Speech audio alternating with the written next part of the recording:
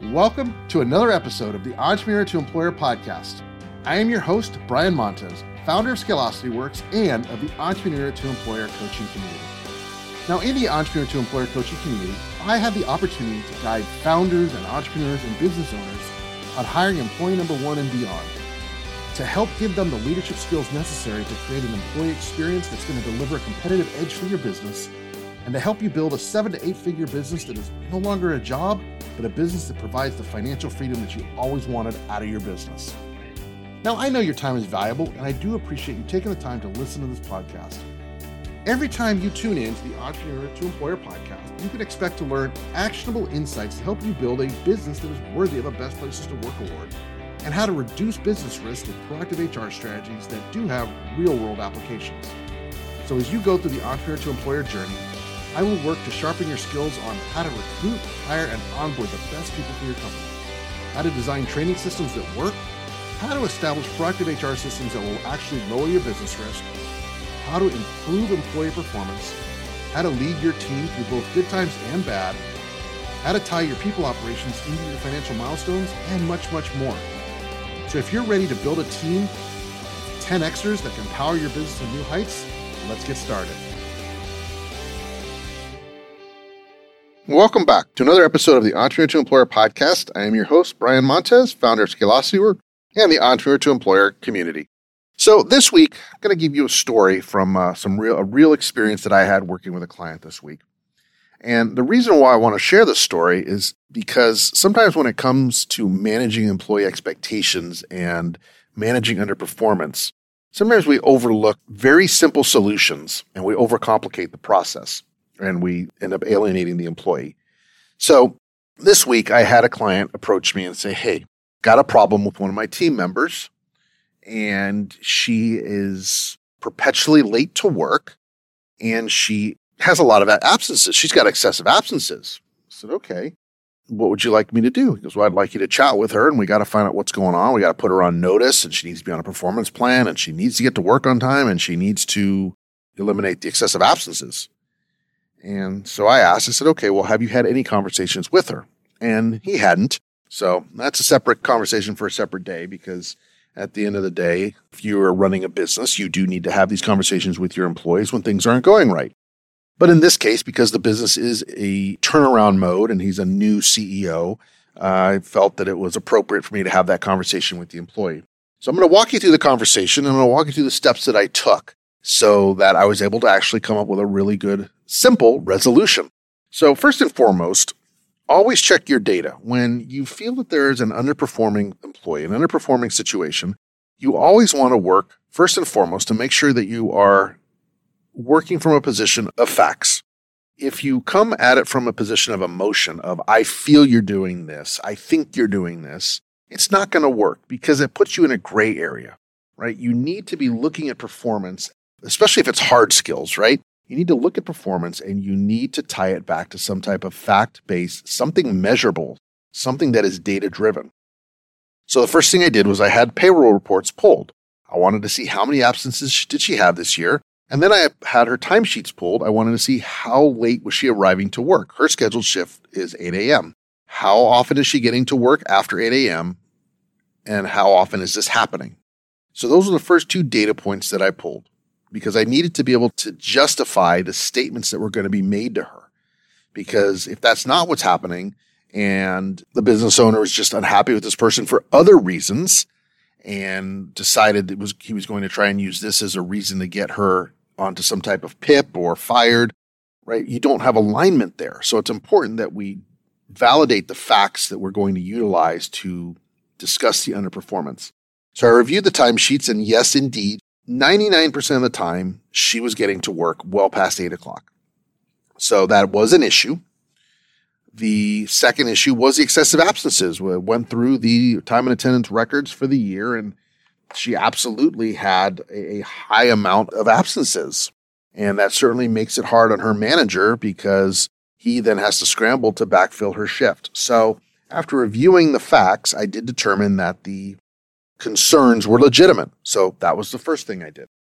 So second thing I did was schedule an appointment with the employee, and we sat down and I laid out the reason for the conversation. very direct and explained to her, the reason we are sitting down is because there are some concerns about your ability to get to work on time and your ability to show up to work consistently. I said, there are two issues that are going on that we need to discuss. That is the reason we are getting together today. The next part, I told her, I said, as soon as we go through the facts of the situation, we are going to discuss what's going on in your world. What do you think is causing this? And what do you think you can do to fix it so that we can have an action plan going forward? So that was the framework I used when I sat down with her. Explain what the problem is, show her the facts to back it up, and then ask her to start coming up with a way to solve the problem, an action plan. Because if the employee doesn't contribute to the solution, the chances of them being bought into that solution are much lower. So we want the employee to participate in that conversation. I laid out the facts, and she did not dispute them. It's hard for people to dispute facts, especially when they're on paper and they're legitimate. This is one way you keep emotions in a conversation like this to a minimum, right? Because this very easily could have been a contentious conversation. It very easily could have been a tough conversation, but it wasn't because there were facts to show what was going on. And she looked at it, she said, you are correct. Now, not everybody will accept facts on the face value, but in this case, she did. She said, you are correct. I am late a lot and I do call out a lot. I said, okay, great. Now that we have that established, do you understand the expectations of your employer? So that was step number 2, right? Identify and show the problem, identify and show the underperformance. Then the next step is reestablishing expectations. Do you understand the expectations that you have that are set upon you? Do you understand the expectations that your employer has? The expectations are you will get to work on time, and the expectations are that you will show up for work. Those are the expectations that the employer has for you in order to keep your job. So we reviewed the expectations, and she acknowledged that she understood the expectations. And what I also do during this part is I ask the person to explain back to me the expectations. I want to make sure they heard and digested what is being said. So at that point, I said, great. Now tell me what those expectations are.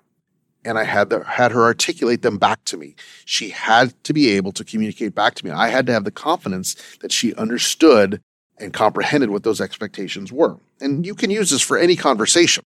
Having somebody reaffirm what they've heard is a great way to make sure that you guys are on the same page. So once we reset the expectations, then we went to the next step, which was discussing an action plan.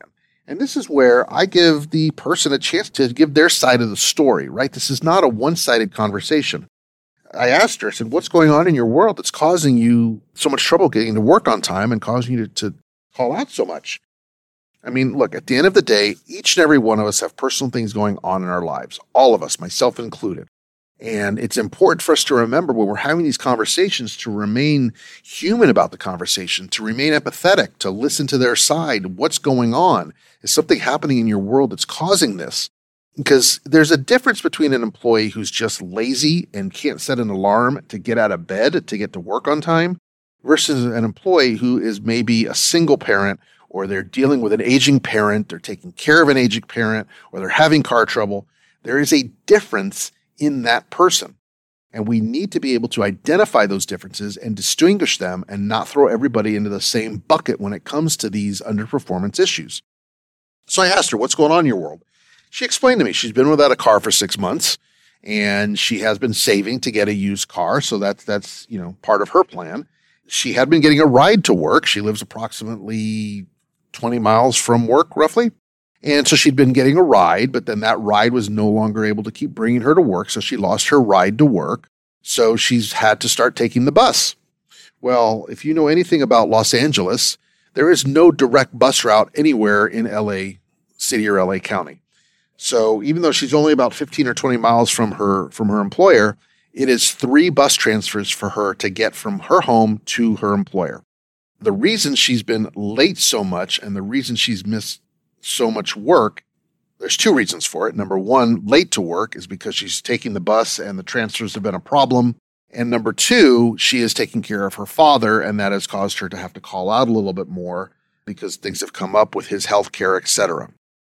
Once I understood that, Then we go into the next part of the conversation, which is, okay, now that we know what's impacting your ability to get to work on time and your ability to be consistent to get to work, how do we solve that? In terms of getting to work on time, we took a look at the bus schedule, took a look at the transfers, the routing, and we decided that moving her start time to 8:30 was going to solve the problem. Because of the way the bus transfers were set up and everything else, just that half-hour difference in her start time is going to help her be to work on time. So we made that change, and already this week, she has been to work on time every single time that she's come to work. So that simple tweak of giving her a different schedule fixed the problem. Now, in terms of her having to take care of her father, her ailing father, and calling out sick to take care of him, that's a whole different issue that is not as easily solvable.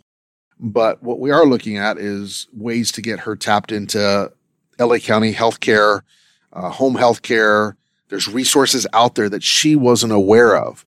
So we are starting to provide her with some of those contacts with the LA County Department of Human Health Services so that she may be able to get some in-home healthcare support for him, which will then alleviate some of that burden off of her.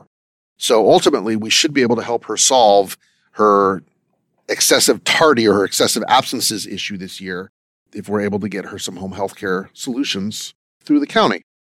What could have very well been a very contentious conversation, if I had gone into this conversation being very one-sided and only going after the facts of you're late all the time, here's all your dates that you're late, you've got excessive absences, right? Here's all the dates that you have just missed work well beyond sick leave.